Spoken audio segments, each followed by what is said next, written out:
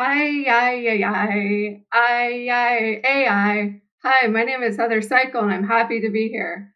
I'm an avid listener and first-time guest to this podcast. Thank you for having me.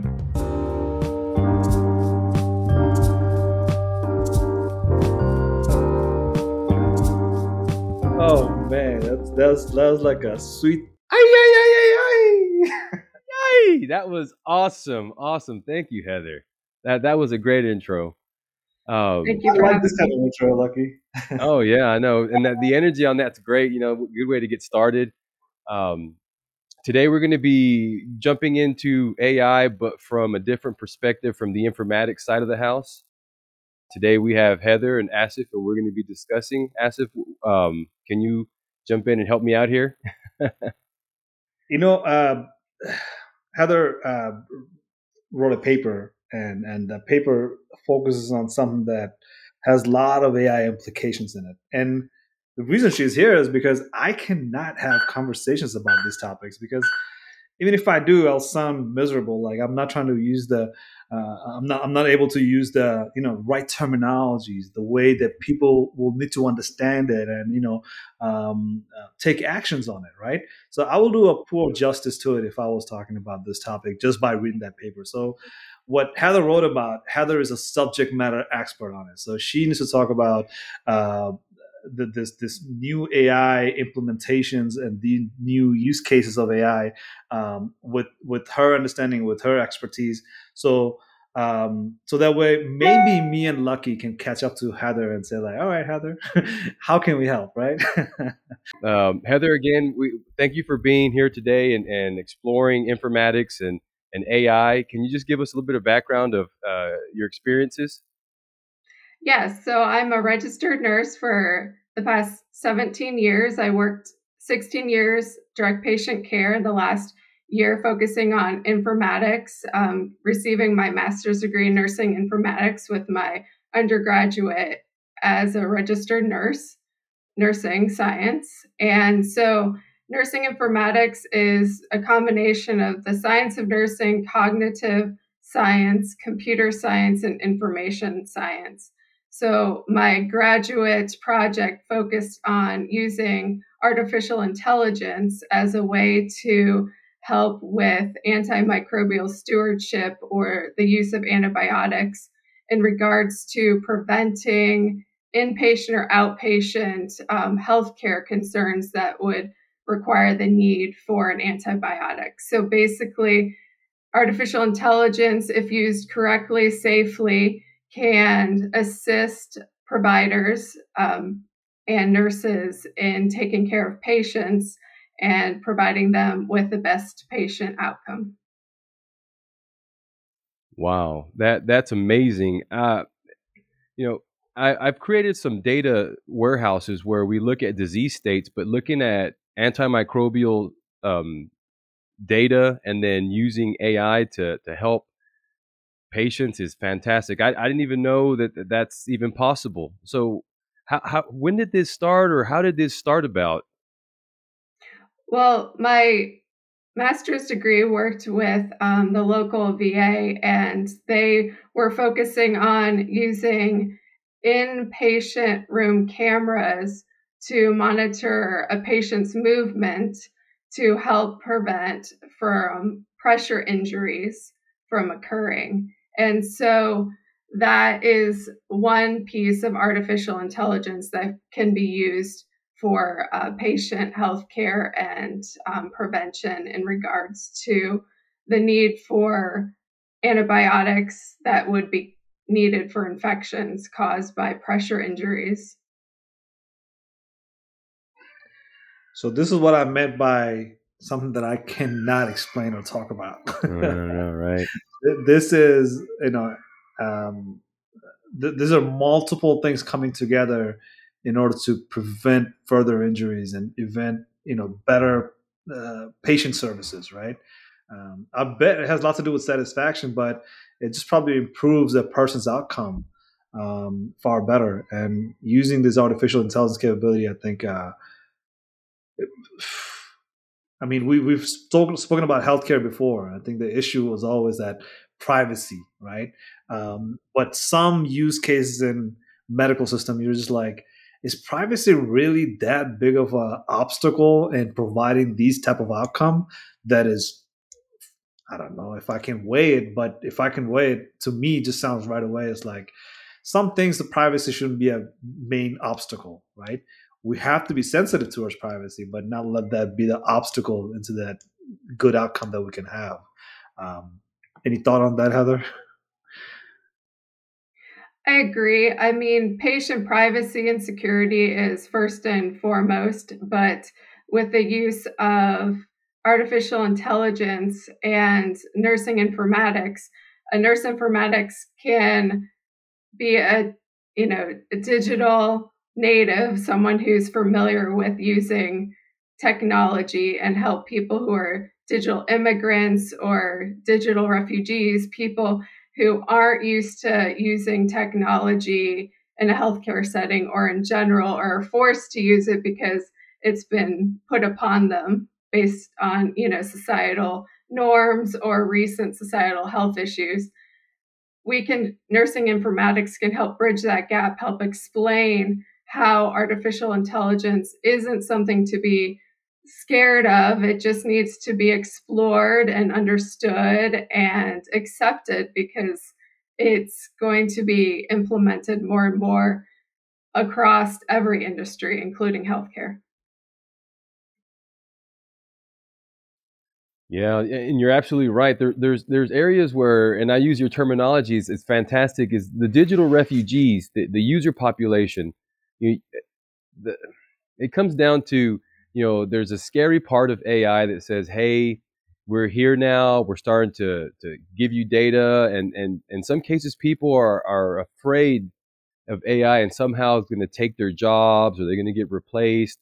But at the end, when it comes with AI opens opportunity, and I think it's going to be opening up jobs. But that user population, there's a little bit of, AI is a buzzword right now, so there's no real way to gauge how people are going to welcome AI, and so I think training the user population and customizing it, making it to where it's something that's helping them, like it's more of a an appendage or something that helps them do their jobs as opposed to taking their jobs, and that's going to take some time to really teach people, the population, and change the way they see AI. But I think the digital refugees at some point will have to get on board and really see the benefits of AI. But it's going to be a long time coming before they just jump on, because it's hard to change that culture. The culture of, this is the way we do things now. I don't want to change, and they're going to be scared. But there's always opportunity in AI, as long as we can prove to them that there's the data that and the output and the outcomes are something beneficial. Yeah, I think the AI Trism is a top 10 list of new technology or technology that's up and coming in Gartner's list, trust, risk, and security. This Trism, AI Trism, look, I don't know how long it will take. I don't know who's going to develop it or who's going to develop it very well, that everybody trusts it, and we're able to trust it with our security and manage the risk, to the minimal level. Um, let's just talk about it from a perspective of, like, Heather, look, if the privacy wasn't an issue, if people in digital native, which is the people that are born into digital technology, versus digital immigrant like myself, who had to adopt to the technology at some point in life, versus digital refugee who's been disrupted by technology's availability, right? So as a digital immigrant, I see the privacy in a different light than a digital native does. Excuse me, digital native will. And digital refugee, I cannot even fathom how they feel about privacy. But as far as a digital native goes, I know me and Lucky would talk to somebody who's half our age and say, like, how do you feel about privacy? Um, uh, but but on this question that I'm about to ask, which is that, like, if privacy wasn't an issue in your field, like, how would you like to have this AI use case be implemented, and what are some of the steps that you would encourage medical professionals or anybody who's designing or developing these AI technology? That's a great question. Thank you. So, first and foremost, it's there to help the practitioner, provider, and the patient. That's the goal, is for it to provide everyone with better outcomes, better health, happier life. And so, if it can be accessible and available and explained properly, proper teaching, I think, is the first step. Just getting people to ask the questions, speaking about their concerns, and then addressing those concerns and letting them know that this is for the good of society. Healthcare providers can be tired at the end of the day and can miss things. And so, with the implementation of artificial intelligence, it's just an extra layer of safety and security, another level of help that could catch what maybe the tired healthcare provider who's seen 20 patients in one day is missing because they're cognitively tired. Yeah, I just want to hit on that cognitive tired part because I saw a cartoon the other day that says the smarter this AI gets, less it wants to do the work. So, what would an AI do if it wants to get out of work, right?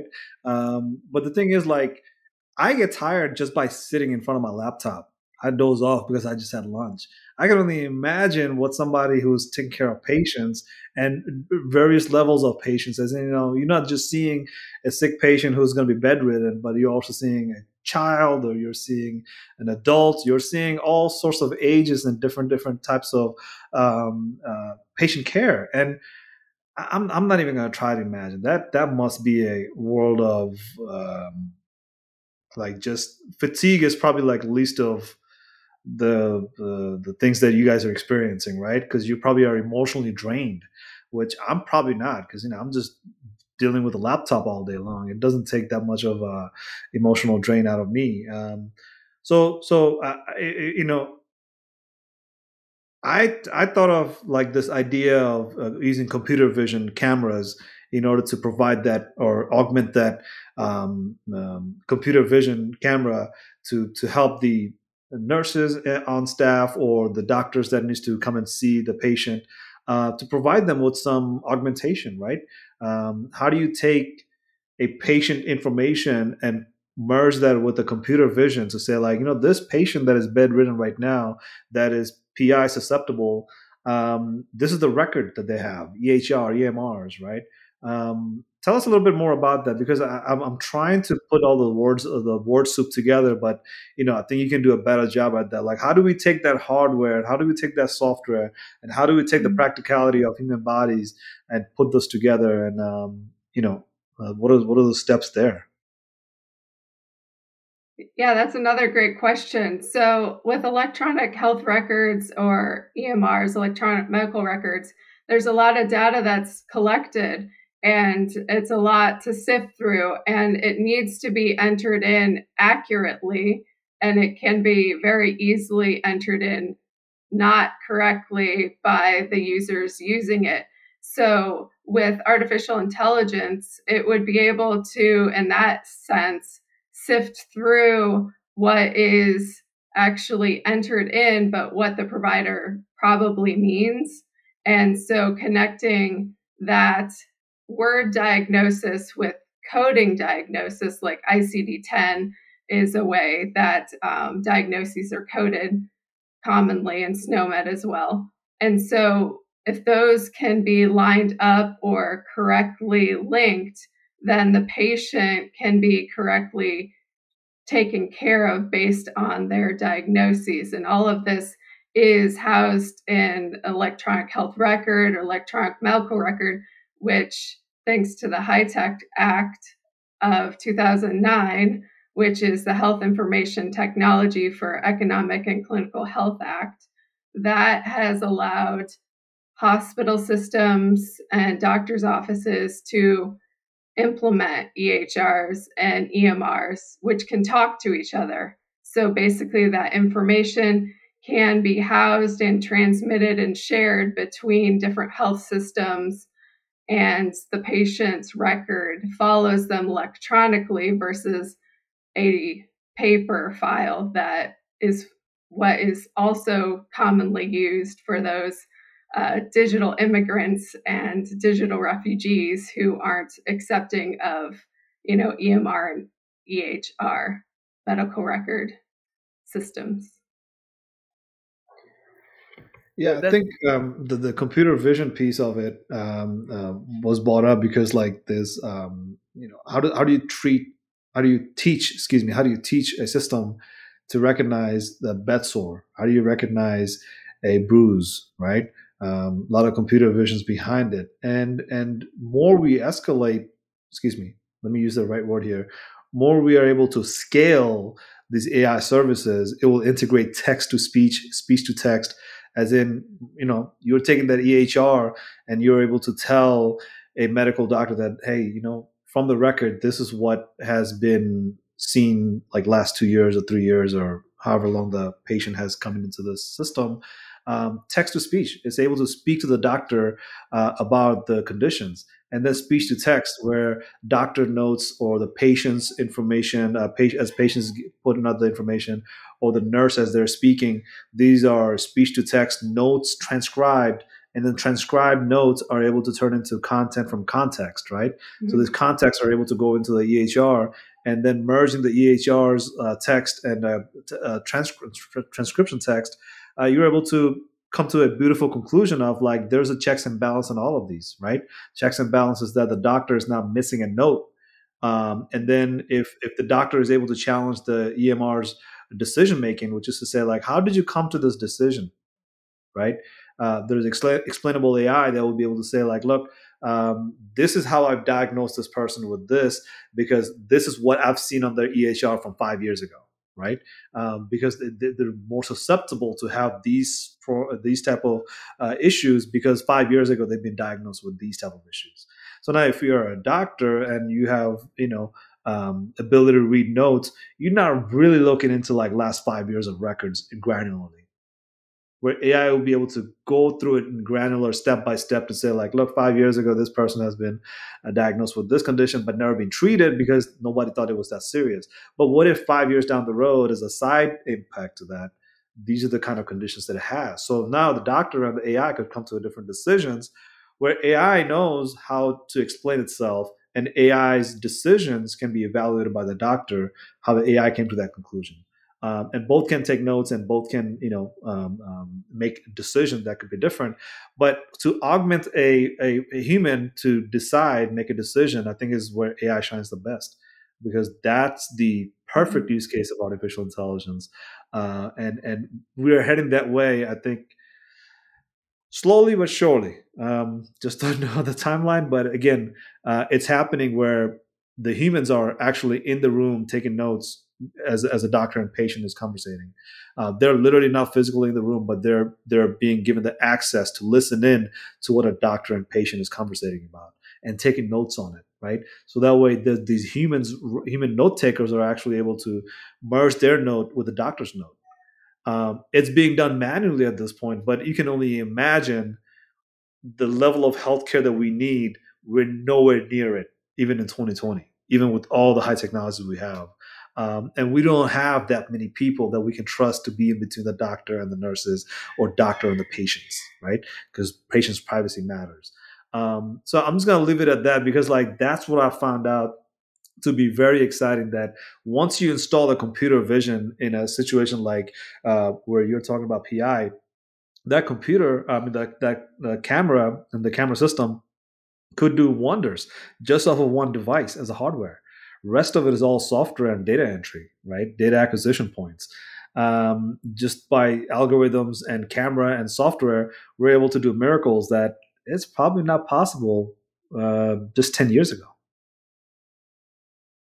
Yeah, it's interesting that the issues that I saw whenever I was working with medical data or patient records is like you mentioned. There's data that's not regulated in some cases. It's just you have values that are just null values, or the data is just, for some reason, it's just the wrong type of data, and you have to go through and clean the data, and so you I'm just curious because I know that I had these problems with data science or creating data warehouses, but with the AI, you're telling me that the AI is able to understand where you have maybe fields or tables that are not necessarily the right values, and the AI is able to see past that in some cases.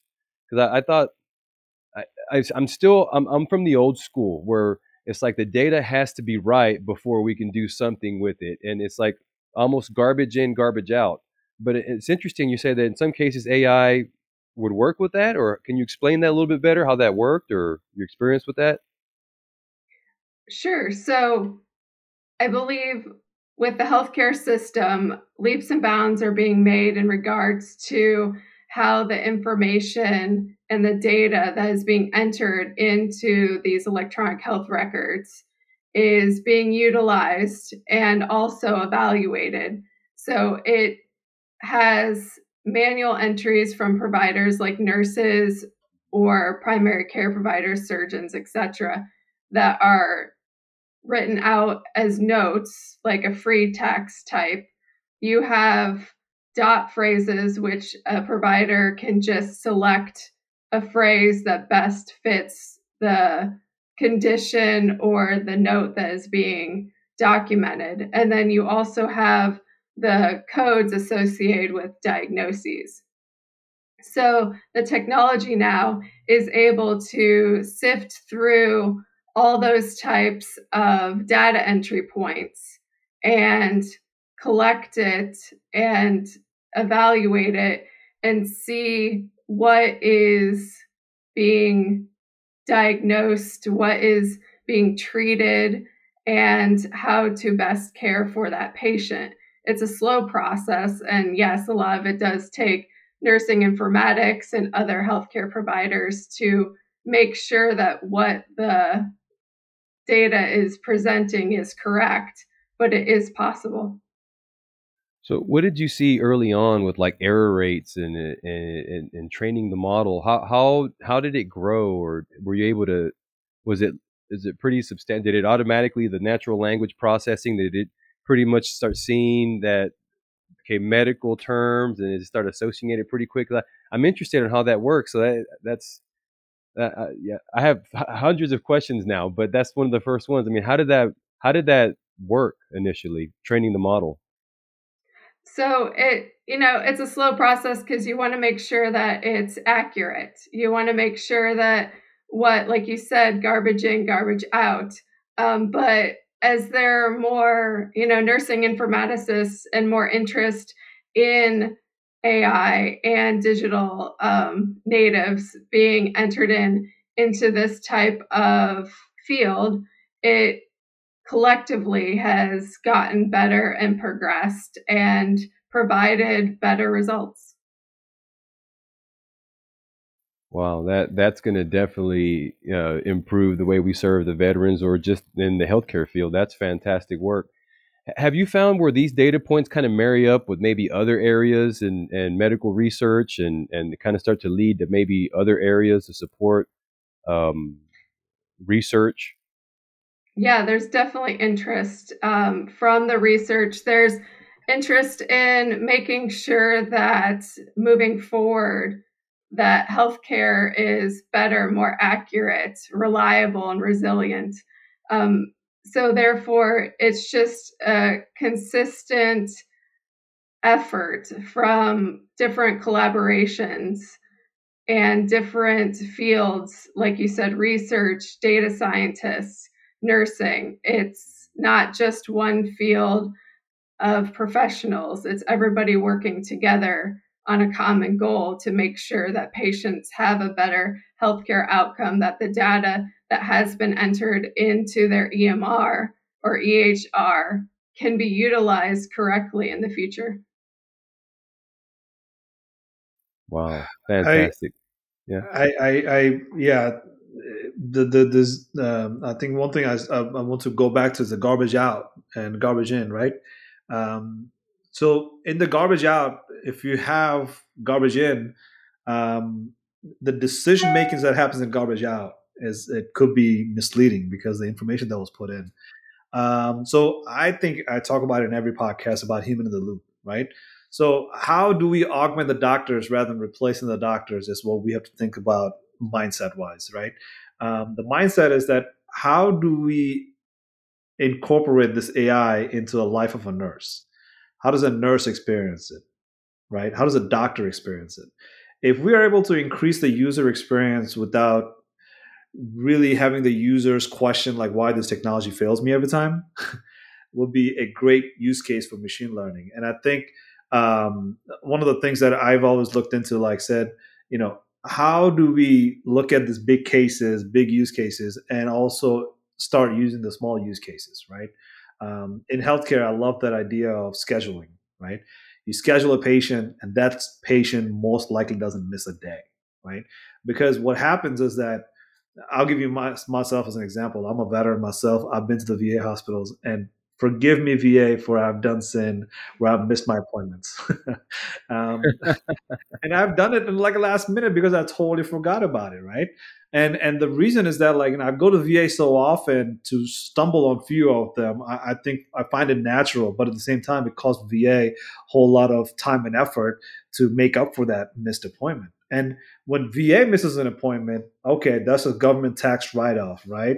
But when on the commercial side, somebody misses an appointment, that doctor does not get paid for that hour of a patient that he or she did not see, right? So for me to not be in our commercial side and missing my appointments, it's a bigger deal. But all in all, any missed appointment is a big deal. And having that AI machine learning incorporated into scheduling, which, brace yourself, right?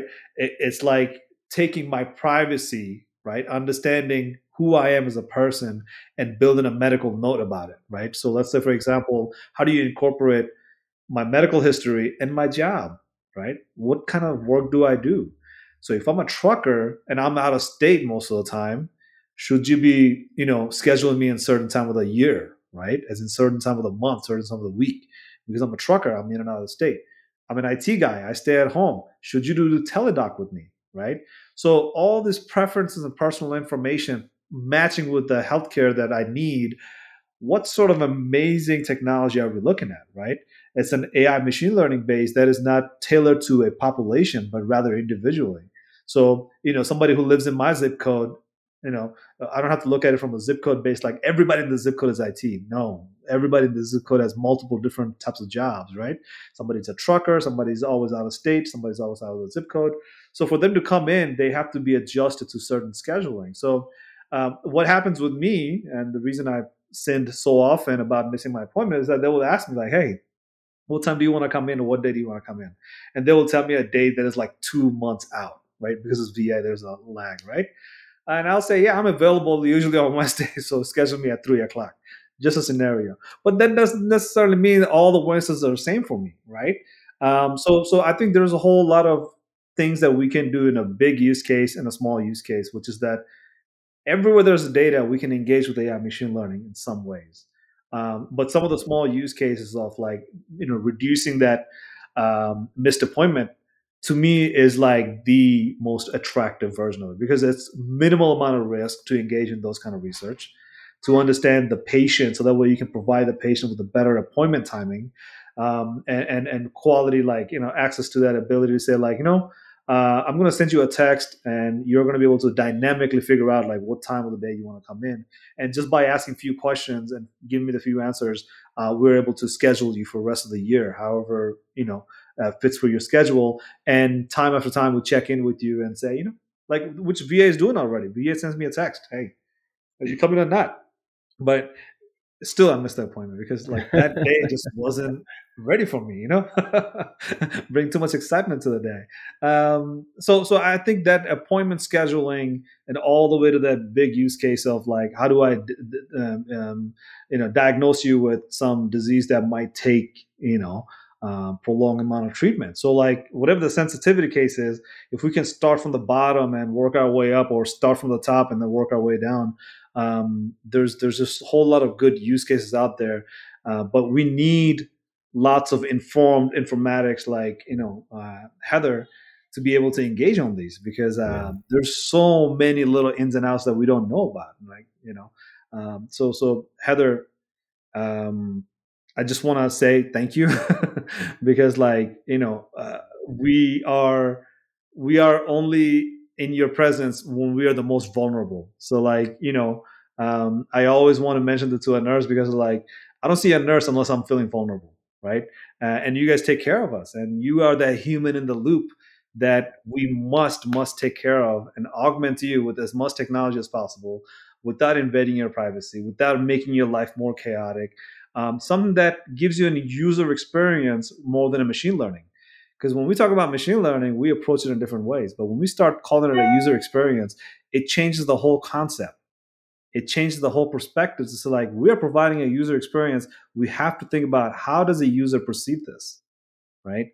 Um, not going to go into the digital refugee content, but I think Heather might be able to hit on some of those stories about how user experience can go wrong and turn user completely off into technology and never go back, right? But that user experience, I think, is the one that I concern myself with. So instead of calling it all machine learning and AI, this is all about user experience. How do we improve, increase, scale, and sustain that user experience for better? Yeah. Yeah. And I'm sorry. Go ahead. Oh no, I I just was just wanted to gonna jump say in. Oh, go ahead. I'm sorry. Go right ahead. I'm sorry. I'm so sorry. I didn't mean to talk over you, but I was just going to say that the user experience is key. It's what will allow people to feel comfortable with the technology. If you have a bad first impression, you're not going to be likely to try it again, no matter who's trying to introduce it to you. And so, yes, it needs to be tailored to the individual. The individual needs to be comfortable with it. And that's what, nursing informatics is here for, to help those who aren't comfortable with it, or even those who are, just understand it better and see how best it can be utilized. Yeah. I just was thinking about my daughter. She started in nursing, or at least the track college, about 4.5 years ago. And if we just look back, what nursing informatics was 4 years ago, and then what it is today, with the developments of machine learning, and the thing is, nurses had statistical data back, previous, I say back early 2000s, data warehousing, analytical data started becoming more of a trend, and then more of healthcare hospitals started looking into what can we benefit from statistical data. But now what I'm noticing is it's like the differences are where before you could put together some kind of either forecasting model for analyzing data, but it wasn't really, it was more just of a report, and it was more of something that was static. And what I'm looking at now, the difference is now between the statistics and what machine learning is providing now is it's almost now like the statistics now have become more alive now, and now you can what do you see the differences? Because it's hard for me. I can see some models where I can develop a statistical model that'll do something similar to machine learning, and it'll do some kind of forecasting. But now the models are a little bit more developed. What advantages do you see from what we had in the past and what we have now A with lot modeling? of good. Yeah, there's a lot of positive from where we were to where we are now. A lot of it has to do with the acceptance of the use of this technology and being able to get the individuals who are using it to, like we discussed, use it correctly. So, therefore, the more accurate the technology is used, the more it's used, the better results you get. Yeah, it just seems like you need to have special users or something, because the refugees, the old school nurses, the guys that just come up and just they're used to. I'm not sure exactly what they're used to doing, but they take your blood, they look at you, and you say, "All right, you got a cold." The nurses, and then you have the nurses that are coming in new from school, like my daughter, and they're like geared up with information, and they're talking about how to do this or how to do that. I'm sure they're excited, but I know there is in any field, there's the guys that don't want technology, and there's the guys that are just chomping at the bit to figure out how to innovate how they do their jobs. And so there's got to be the ones that are just really not excited about AI either. Oh, there's definitely those. And those are the nurses I've worked with that retired as soon as they could once electronic health records were implemented. And it's sad because they have all this experience and knowledge that they can pass along to younger nurses. And that's the issue with, the nursing profession, and why I hope nursing informatics can possibly learn how to harness what experienced nurses have to offer, what their knowledge is, how they, perform, because they're the ones that know what to do the best. And so just even getting those experienced nurses to work a little bit longer and use the technology. And it's a learning experience for everyone. The younger nurses can learn how to teach the technology to individuals who aren't comfortable with it. And then the older and more experienced nurses can, give feedback as to what they don't like about the technology, instead of just retiring at the, mention of having to use a computer. Yeah, I think that succession, right?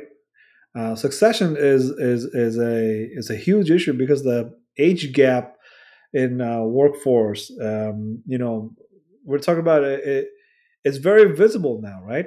Because a lot of the people that wants to retire from workforce are forced to stay at workforce because somehow their retirement is not working out to the point that they thought earlier in their career it would work out.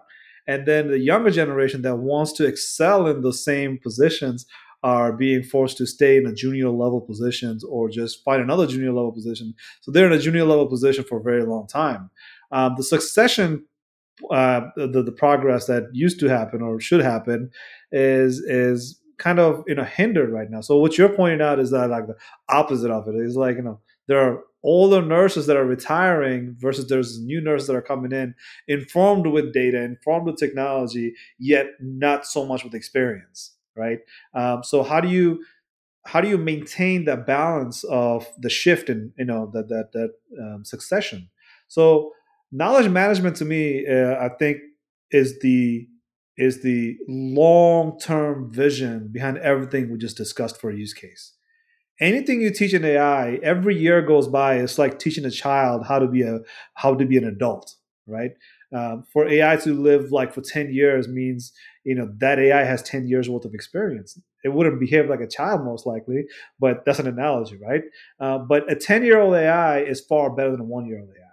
There's no doubt about that, and that's where we are in a lot of the national security purposes or corporate industry purposes. Wherever you look at it, wherever you develop your AI, it matters how old that AI is. And one of my favorite examples is in the banking industry, right? Some of the banks that has been around for hundreds of years are nowhere near as good as BlackRock hedge fund, right? Excuse me, not banking, but the finance industry. Finance industry, you see BlackRock, they outbid everybody. They are like $11 trillion in assets right now because they're known for their AI that helps them with hedge fund for their financial transactions, right? So it matters what sort of AI you're raising and how long you've had that AI is another topic. And before you talk about like Tesla, Amazon, and so on and so forth, I'm worried about who it is today starting an AI that will be the biggest AI or the biggest company that we haven't even seen yet. Right? 10 years from now, there'll be another company that outbids everybody with their AI performing to a level that we cannot even fathom right now. Right?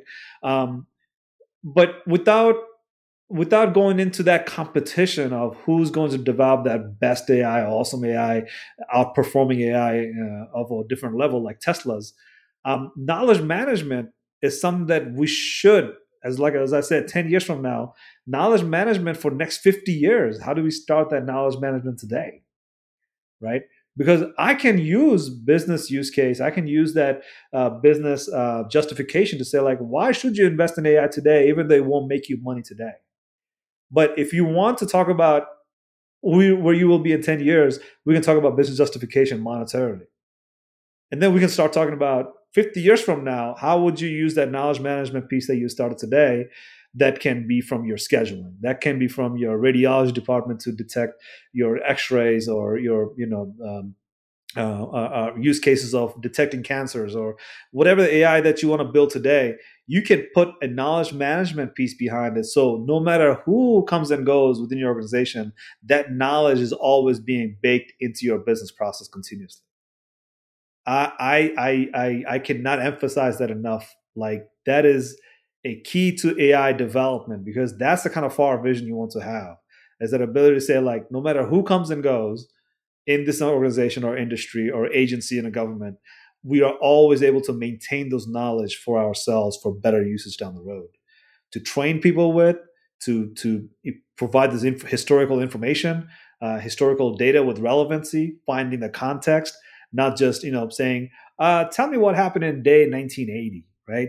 Well, in the future, it'd be like, "Tell me the day in 1922. What was Asif talking about? What's the context behind it?"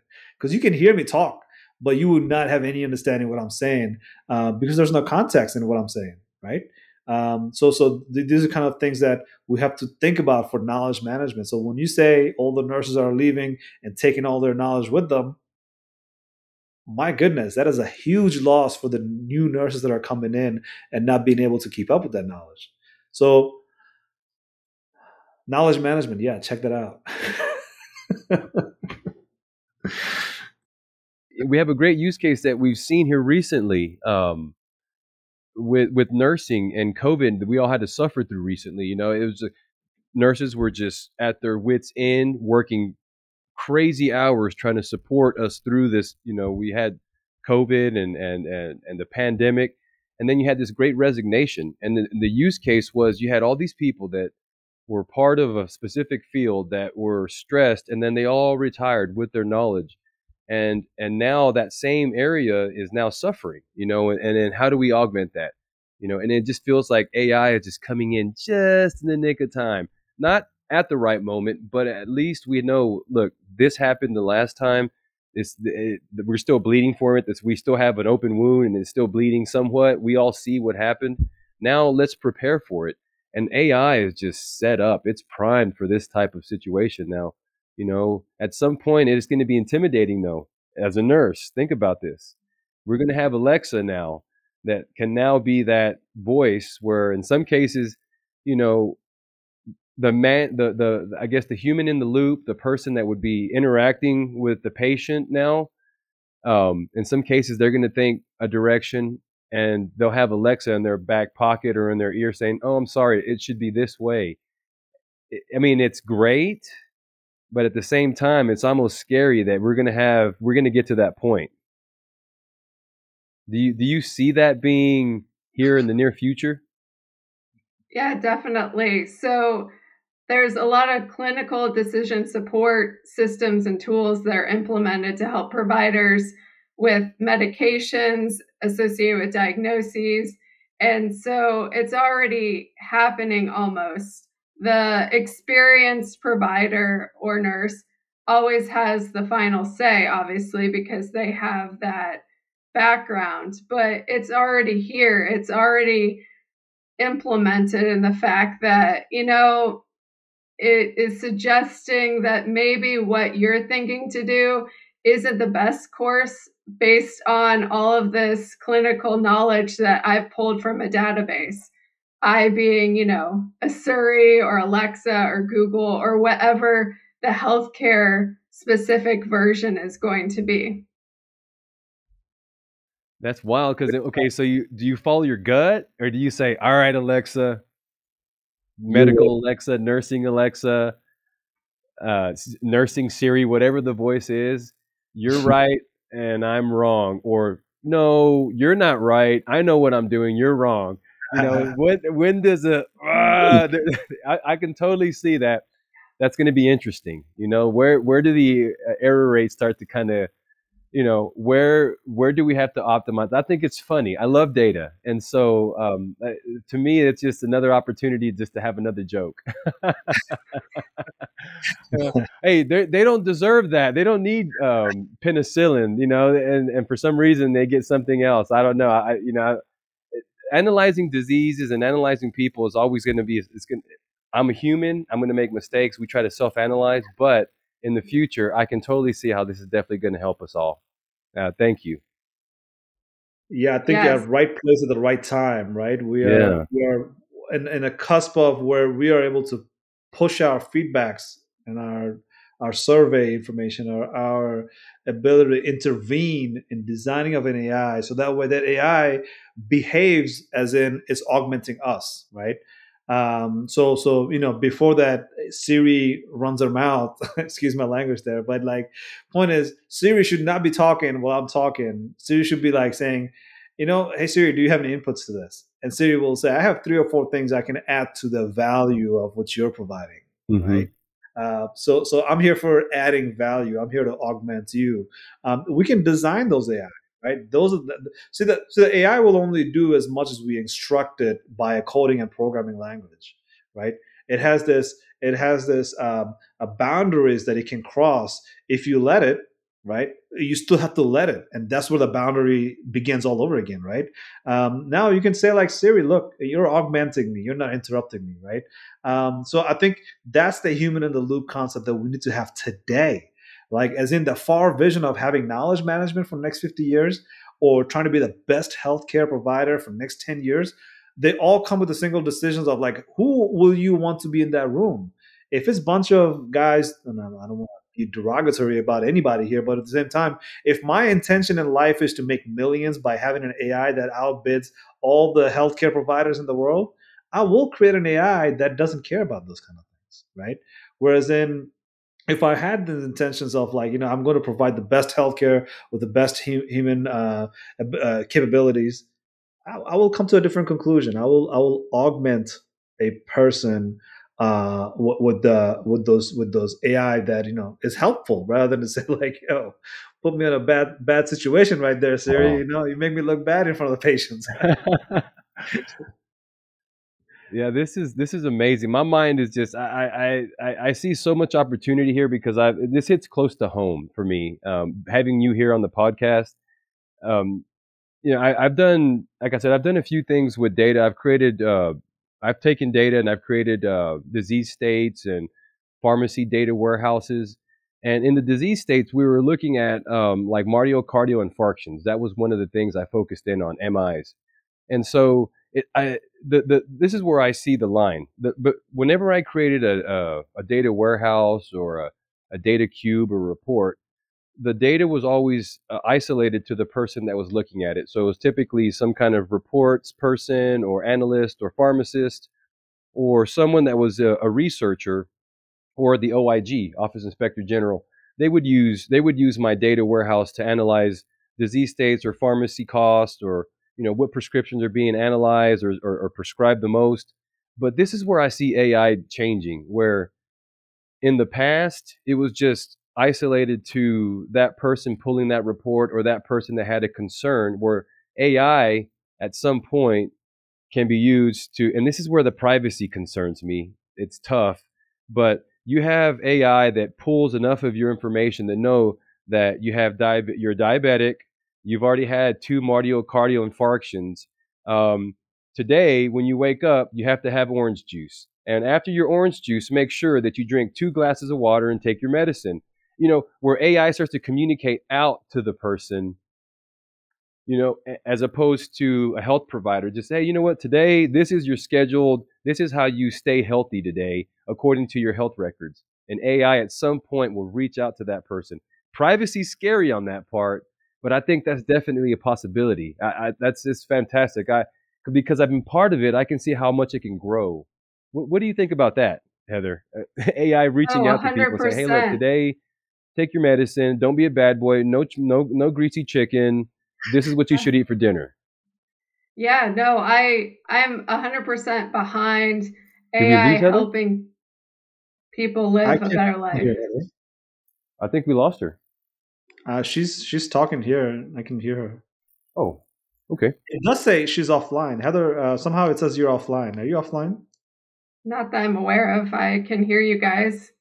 Okay, you can start that again. But Lucky, look, where she is, it's recording on her local system. So even if she's offline, I think we'll be fine Okay. because it's recording on her computer. Then when we turn the recording off, it will We'll get merge these all three of individual our video session. Yeah. visual videos. Yeah, yeah. So Heather, if you don't mind, if you can start that part about where you are. Yeah, sorry. Yes, no, I think 100% that artificial intelligence or a program to help individuals remember to take their medicine, to eat properly is beneficial in the future. I see it now with the older population. They need all the help they can get, and they don't necessarily want to go into an assisted living home. So if they're accepting of artificial intelligence or something that will help them in their home so they can stay at their house and properly care for themselves, remind them to eat and drink and take their medicines, then yeah, that would be absolutely wonderful. And I do hope that that's our future. Well, we all agree then. We all agree. We are in agreement because I think the advocating for a technology, it comes with some negative parts of it. It's just no way of avoiding it. It's just the way that nature works, right?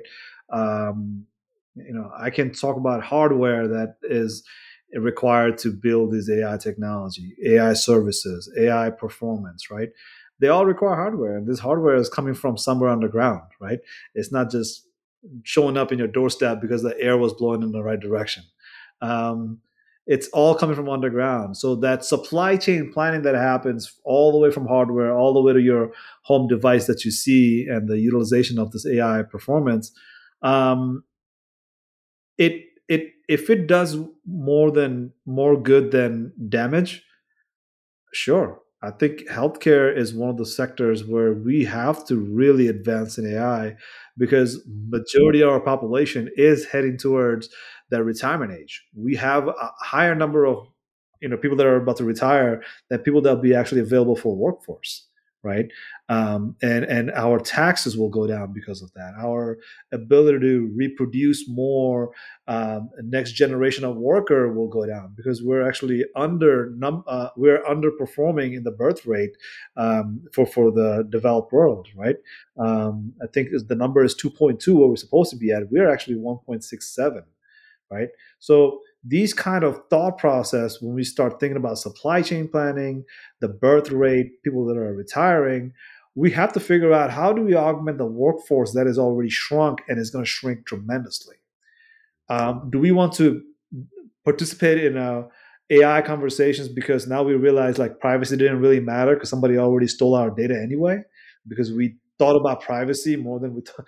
Now I'm a privacy advocate, don't get me wrong, but at the same time you Yeah. have to Right. find that right balance and strike it not because it's perfect because you have to work at it, right? Don't let the perfect be your enemy in getting innovation done, right? And I'm advocating for both. I'm advocating for that privacy and technology, and I'm saying that perfect is not what we have today, but we can increase that performance, the most accurate AI with least amount of error, with lower amount of risk, right? All the trism is baked into it. We're developing trust because we provide user experience. We have lower risk, and we put security in order to save the privacy, right? So that AI that feeds into the patient's system and say have orange juice and two water, that AI doesn't necessarily have to know all the EHR records. EHR just have to put out that output for that day, and through an API sends that information to the device, and the devices say like, yeah, today's recommendation is orange and two waters. Have at it, right? And don't have that greasy chicken at the end of the lunch, right? Yeah. So all these technology that we have, I think we have so much to think about, but the perfect is not what we're going to get the first time. And that's why we have to be very conscious of user experience, very conscious of how we develop the trust with security, and continue building, right? Continue to scale, continue to sustain that technology because one time hit is not something AI will be ever, right? Like there's a lot of software that somebody built and it worked great for 5 years and it just disappeared. Like, no, you have to develop an AI that is able to sustain itself for generation after generation. And you have to build trust in that AI over time. So I would say, AyAyAyAi. That's my favorite. Lucky, any departing words? Oh no, I'm sorry. I'm just making sure I don't overlap because I'm not able to see Heather's mic or her video anymore. So no, Heather, I'm not able to see, but for the most part, thank you for being part of this podcast today and letting everyone know more about informatics. And it's been a pleasure. Thank you. Yes, thank you very much for having me, and a special thanks to my VA mentors, Danielle Ciari and Amora Upton. Couldn't be the amazing nurse informaticist I am now without their amazing nurse informaticist help, because they are superstars. And AyAyAyAi! Thank you for that great introduction and great outro, because we are looking forward to having more of these discussions, and hopefully you'll come back. With that, thank you everybody. Adios.